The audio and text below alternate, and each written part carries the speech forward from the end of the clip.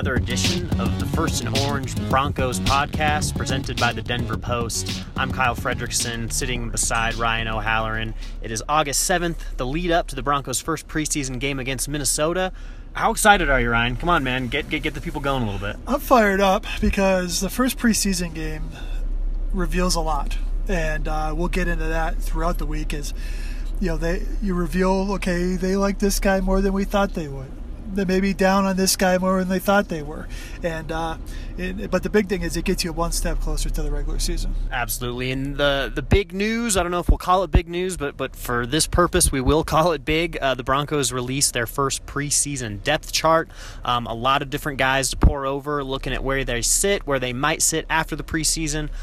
Check out denverpost.com for an observations blog by myself to really break down these different groups and the different players who are set up at different spots. But for the sake of this podcast, let's talk about some surprise, and let's look at Phillip Lindsay. Here's the guy who gets the number one kick return nod, being a rookie, being undrafted, obviously a bit of a surprise. For you, Ryan, what ultimately led to this decision? I think they want to see him get as many touches as possible during the preseason. I think they have an idea what he can bring to this offense and this return unit, but they want to get him involved quickly. I would expect him to return kicks. I expect him to maybe catch a punt or two, and I expect him to be heavily involved in the run game and receiving game. He's going to be your MVP of August. Will that be enough to make the 53? We don't know that for another month. So, the Lindsay thing jumped out as a positive, but I was a little surprised that he wasn't listed as number 2 punt returner. Right. I thought that was interesting, and being that I've covered Phillip Lindsay this past season at CU, he was a guy who did not return one kick last year. Now, granted, he also led the FBS with, I think, 310 carries, so, the Buffs did their very best to keep him healthy. But this is a situation that he really has to adapt to. He hadn't really taken back many kicks at CU going back to his freshman year. So for the Broncos, obviously, they're hoping that he becomes kind of a breakout star and solidifies that role. I think with Lindsay, to make this roster, he has to kind of find one of those return jobs and make it his own. But this is a Broncos team that hasn't returned a kickoff touchdown for a score since 2013 with Trendon Holiday. So you really got to go back to the last time this team was able to do that. But as we shift gears here a little bit, staying on offense, another guy who surprised was the tight ends group. Jeff Heuerman misses 7 practice and is still the number 1 guy. How do you make sense of that? Well, this is where I go to Vance Joseph, who says the depth chart means nothing. It's going to change 50 times over the next month. I thought Heuerman, just because he hasn't been out there, they'd put him in parentheses saying, you have that number 1 spot, but you haven't done anything. So, to me, Heuerman being number 1 debunks the whole depth chart, to me personally. Right. But we're still going to talk about it. He's missed a lot of time. Probably not going to play Saturday night against the Vikings. But does that create an opportunity for Jake Butt to start week 1? That's who I'd go with. He's been out there. Fumagalli's been banged up, so maybe you keep a guy like Austin Traylor to be an inline blocker. So the tight end mix, and I wrote in Tuesday's Denver Post, the tight end situation got a little murky with Heuerman. Well, it got a lot murkier today without Fumagalli out there too. Yeah, absolutely. With Heuerman, it's as simple as they don't want to give this job straight up to Jake Butt before he does anything. Don't let the rookie get too big of a head. I guess he's not a rookie, but you know what I mean. Well, I thought that would be the case, with the exception of Bradley Chubb. I thought we'd get him in a second. I thought he'd be listed still as a backup. Teams want to let these rookies earn that spot, even though in their mind they have a week 1 role sketched out for them. So ultimately, I think Jake Butt is going to emerge as this number 1 guy. It may not just be right away. Right. You mentioned Bradley Chubb, a good transition, looking at some 2 defensive placements that surprised us a little bit, and you mentioned it. Bradley Chubb not being a number 2 guy, being the number 1 outside linebacker. Shane Ray sitting behind Von Miller at the other linebacker spot. How do you make sense of that? Is this another situation where the Broncos just need to see what they have before they can really set it all out in place? This was my major takeaway from what we were given during the morning practice. Not only is Shane Ray not the backup, not the starting strong side linebacker, he's not the backup strong side linebacker. They basically have moved him over to the weak side. Throughout OTAs and throughout training camp, you had Shane Ray playing the Sam linebacker in base defense. They've obviously made a change. You have not seen Bradley Chubb play hardly at all with the first team. So I think that was telling a lot, saying, okay, they're giving second team reps to Chubb now just to get him ready to go.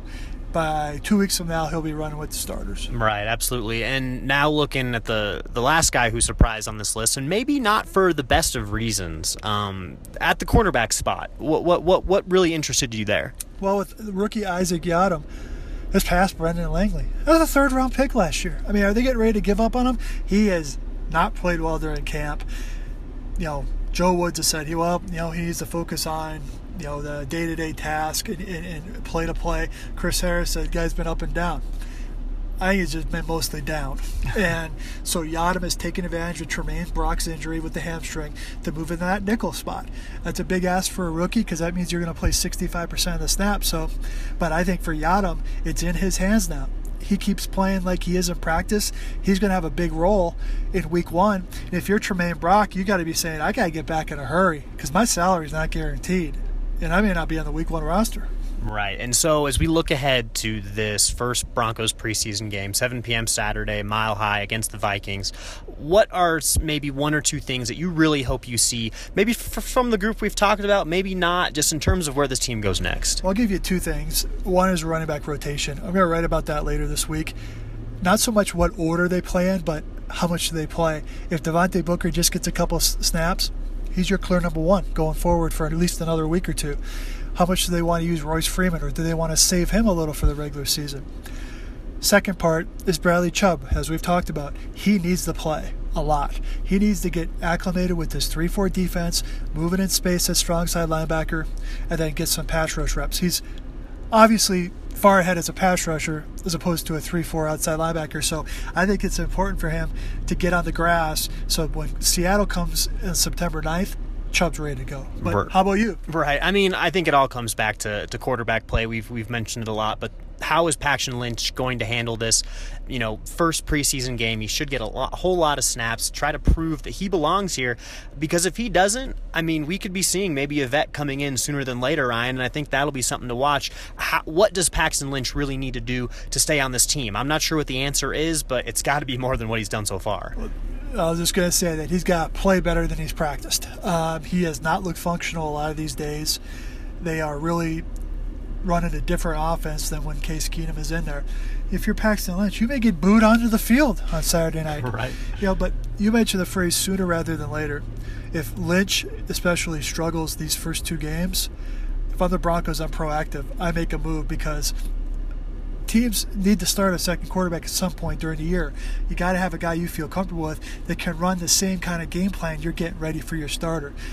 Vance Joseph seemed to get frustrated with that storyline today, but it's not going away because Paxton Lynch is a former first-round pick. Right, and fate would just so have it that the quarterback who will be across from Paxton Lynch on Saturday, one Trevor Siemian. So we'll leave you on that note, Broncos country. Anything to add? Yeah, and who's the third string for the Vikings? That was Kyle Sloter, so you got Northern Colorado. 2 guys that Bronco fans probably feel are better than Paxton Lynch. So yeah, no shortage of hilarity or storylines as we enter the Broncos' first preseason game. Of course, myself and Ryan O'Halloran will have you guys covered all the way leading up into kickoff. Be sure to follow us online at thedenverpost.com. Pick up the paper every day to check out what we've got going on, and thanks for listening in.